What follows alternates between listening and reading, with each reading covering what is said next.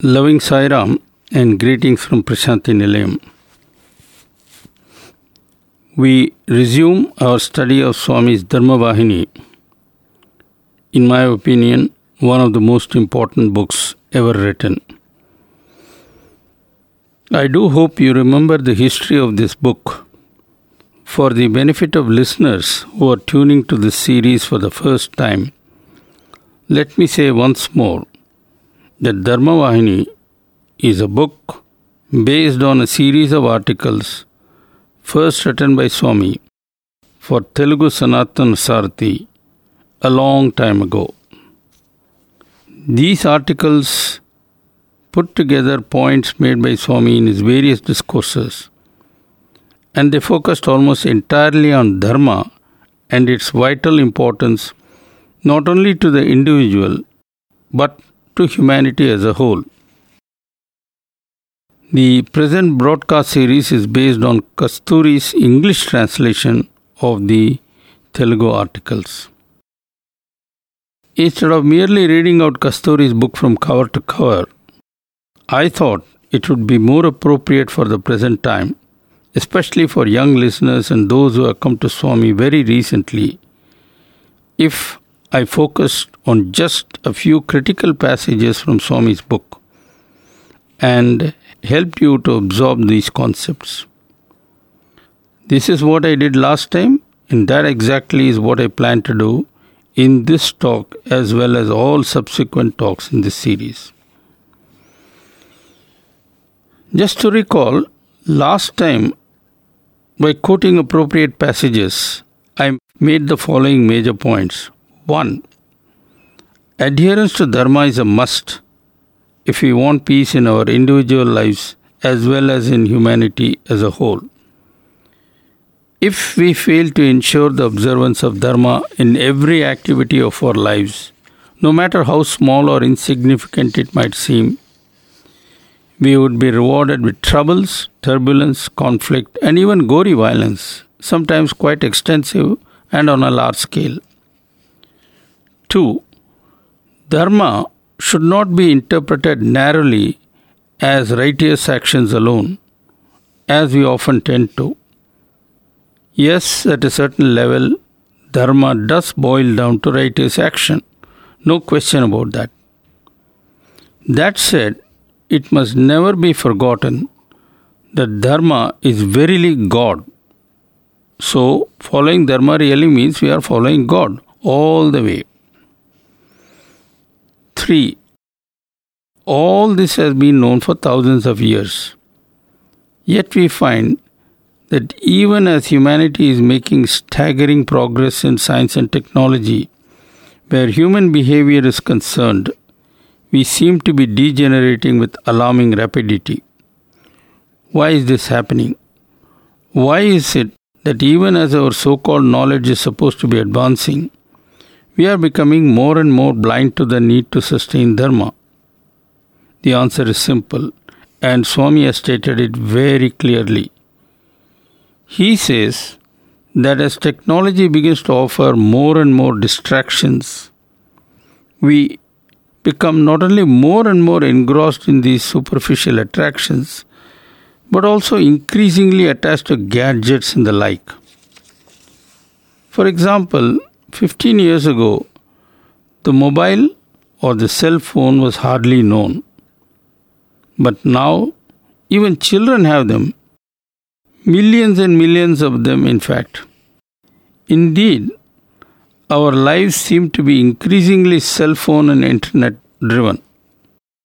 In short, attachment to the external world very efficiently and successfully eclipses Dharma and the priorities we need to have in life. 4. The final point I made in my last talk was that life is given to us to realize our true nature as the Atma and that we are not the body. This, by the way, I did by quoting Swami, of course. Swami says the body is merely a dress worn temporarily by the Atma for the purpose of existing briefly on earth. This realization will not dawn on us if we allow ourselves to be deluded and keep chasing false reality all the time. However, if we stick to Dharma all the way, the scales would drop from our eyes and we would become conscious of our true Atmic nature. So that in brief was the ground we covered last time. Let us now dig further into Swami's writings and see what more he has for us. Swami says, and I quote, "In all worldly activities, you should be careful not to offend propriety or the canons of good nature. You should not play false to the promptings of the inner voice, and you should be prepared at all times to respect the appropriate dictates of conscience. You should watch your steps to see whether you are in someone else's way. You must be ever vigilant to discover the truth behind all this scintillating variety, which is really an illusion. That, O man, is your entire duty, and this really is what your dharma is." End of quote. I hope you have grasped what Swami is saying. When we see something in the outside world that attracts us, we sometimes think for a while about how we should respond to that attraction. Thinking is essentially an internal process, and people often have many doubts about voices that speak to them from within. They wonder how exactly one should tune into the correct voice speaking from within. In fact, the question becomes, which of the voices we hear from within is the correct voice, the voice we should actually pay attention to? Now, this is a very good and in fact a pertinent question. Luckily for us, Swami has explained all this to his students, in fact many times. All that I have to do is to draw upon that treasure. Let us do a step-by-step analysis and take a particular example. Say a man sees an attractive advertisement inviting people to drink some famous brand of liquor, say. So there is this man, tempted by this attractive advertisement, and he wonders what he should do. He starts thinking, asking himself, should I or should I not? There is one side of him that says, come on man, relax a bit. You need to relax after all the terrible stress you have been carrying for weeks. What with so many office problems you have had to handle. That is what one side says. But there is another side that says, oh man, watch out. It might start with just a small glass so that you relax a bit. But be warned that this is the slippery slope. Don't you ever get on that slope because it's dangerous. It would ruin your body and harm your spiritual progress as well. This is typically the way the inner debate starts off. I do not want to sketch out the entire debate, but would instead like to identify the two principal voices that one generally hears in all such internal debates. To put it simply, one is the voice of the head and other is the voice of the heart or conscience. The question now becomes, how do we distinguish between the two? Swami has given the answer. Basically, one voice comes from the head, and this voice gives suggestions or answers which have their roots in ego and body consciousness. At the practical level, the message sent by this voice would have a strong flavor of attachment, greed, selfishness, self-interest, sense gratification, etc. So, if we check out the so-called voice and we find that traces of these elements are indeed present, then we would know for sure that the source of this voice is body consciousness or ego, and therefore it ought to be scrupulously avoided. What about the other voice, the voice of conscience? Well, Being essentially the voice of God, it would be full of selfless love, compassion, and totally free from self-interest, anger, jealousy, hate, etc. Thus, by applying this litmus test, it is easy to discriminate amongst the different answers we get from within and pick that which is the true voice of conscience as opposed to the imposters.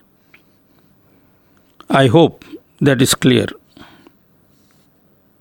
To put it all in simple words, for an action to be dharmic, it must be free of attachment, it must not come in the way of others, it must be totally selfless, it must be filled with pure love, etc.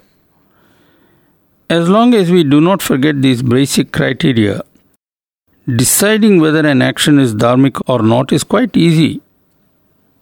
It's a different matter to summon the willpower required to perform such an action, for that would call for sacrifices which most of us would not be ready for.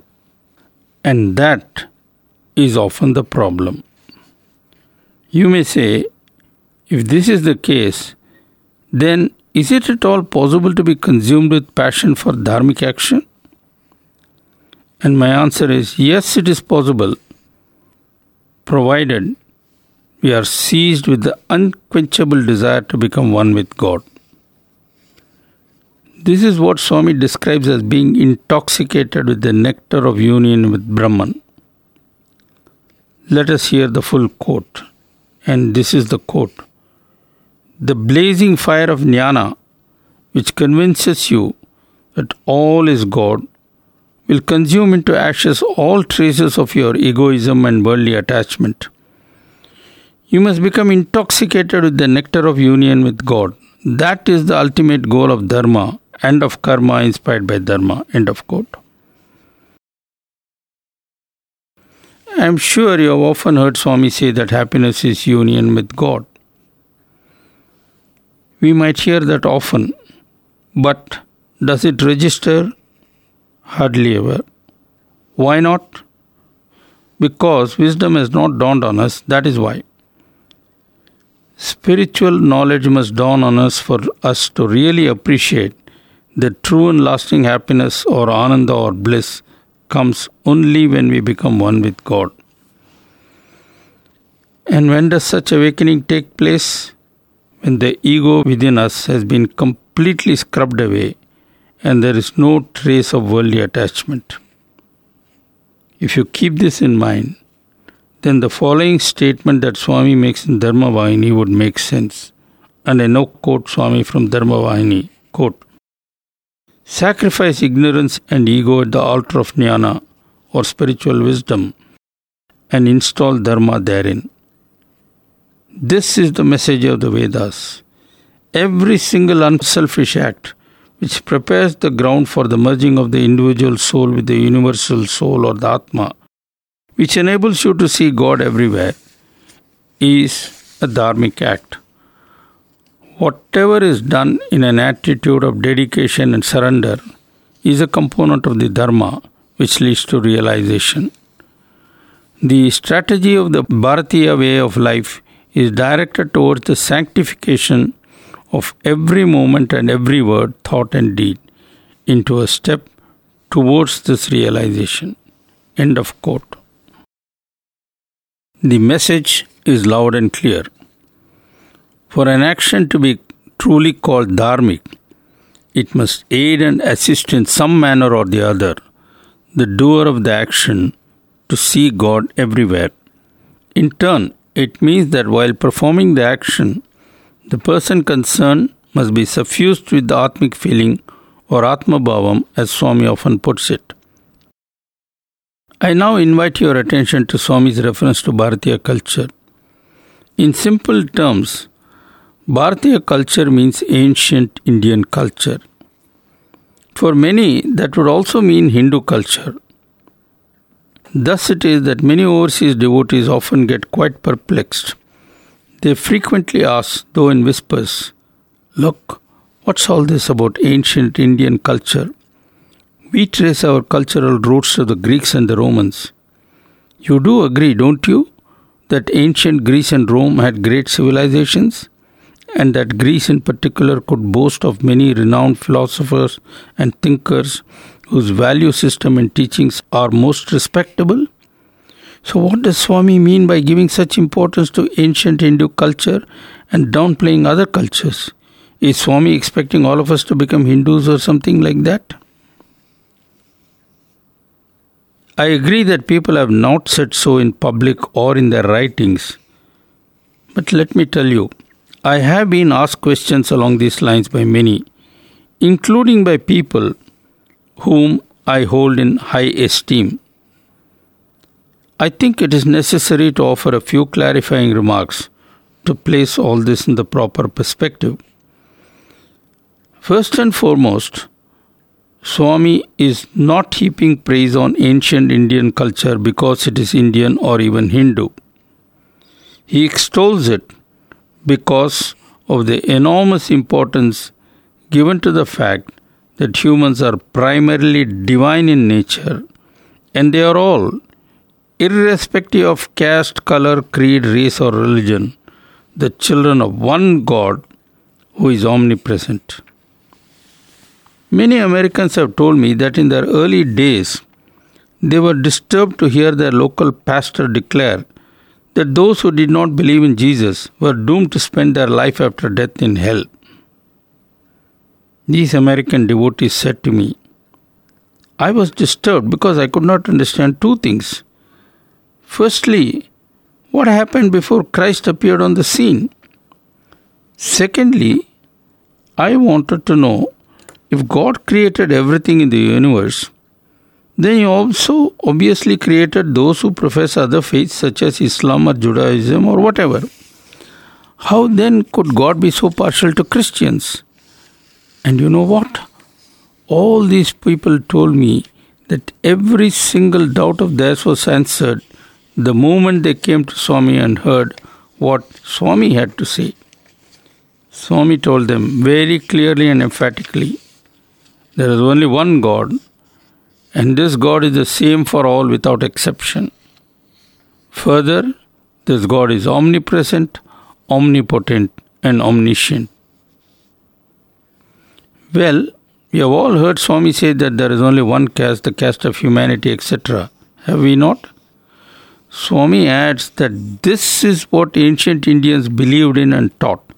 Indeed, they tuned their daily life to this particular wavelength so that throughout the day, consciously or unconsciously, people in all walks of life and all ages tuned to God and acted accordingly. Actions performed in this manner, that is with constant God consciousness, is what Dharma really boils down to. This is the essence of what is often referred to as Sanatana Dharma. Let us get back to Swami to find out what more he has to say. Quote, the practices of today and the principles of yesterday are far apart. Even the smallest detail of secular life has to be inspired by the higher ideal of spiritual fulfillment. Then, even ordinary folk can be led step by step towards the goal. When you do not discriminate the process and the purpose of every act, but still go on doing it, it becomes a funny fossilized version. End of quote. Now, this is an extremely important piece of advice. Do you know why? Because it explicitly calls our attention to how much modern life has, in the name of secularism, drifted away from eternal moral values. By the way, Swami said all this way back in the 60s or so. Today, as we march forward in the 21st century, things have become far worse. This is something we had better keep in mind while trying to absorb what Swami says. Let us pause for a moment and think a little bit about what we have just heard. The key words are, at least in my opinion, spiritual fulfillment and discrimination. Based on these two phrases, important phrases I might add, we can come up with the following golden rules. Golden rule number 1. Make sure every action, no matter how trivial and small it might seem, is tuned to the higher ideal of spiritual fulfillment. Golden rule number 2. We must also make sure that before we do anything, we analyze the nature of the action. In practical terms, we ask many questions and apply some acid tests. This is what discrimination really boils down to. It is only when the contemplated action passes all these checks and tests that we accept it as doable and to be in conformity with the goal of spiritual upliftment. Okay, so what are the tests that we actually apply and what are the questions we ask? They're very simple really. We ask, is the proposed action good or bad? Is there any trace of selfishness in the proposed action? Or is it totally selfless? Will the proposed action in any way harm any person or even a creature? Will it, on the other hand, benefit any person or creature? Is it saturated with pure love? Will it make people involved happy and fill them with bliss? I guess these questions make it quite clear how we go about analyzing while making choices. Let us again return to Swami. And I quote, Dharma cannot be restricted to any particular society or nation, for it is closely bound up with the fortunes of the entire living world. It is a flame of light that can never be extinguished. It is untrammeled in its beneficent action. Krishna taught the Gita to Arjuna, but he intended it for the whole of humanity. Arjuna was just an excuse. That very Gita is today correcting all mankind. It is guiding all mankind. It is leading all mankind. It is not for any particular caste or religion or nation. It is the very breath of humans everywhere. End of quote. I hope you paid careful attention to that quote. That's an important one, and we need to digest that slowly. And so, if you don't mind, I shall reserve comments on that for a later time. Meanwhile, I do hope you are able to follow what I have been trying to tell you this time. Thank you for your patience. God bless you, and Jai Sai Ram.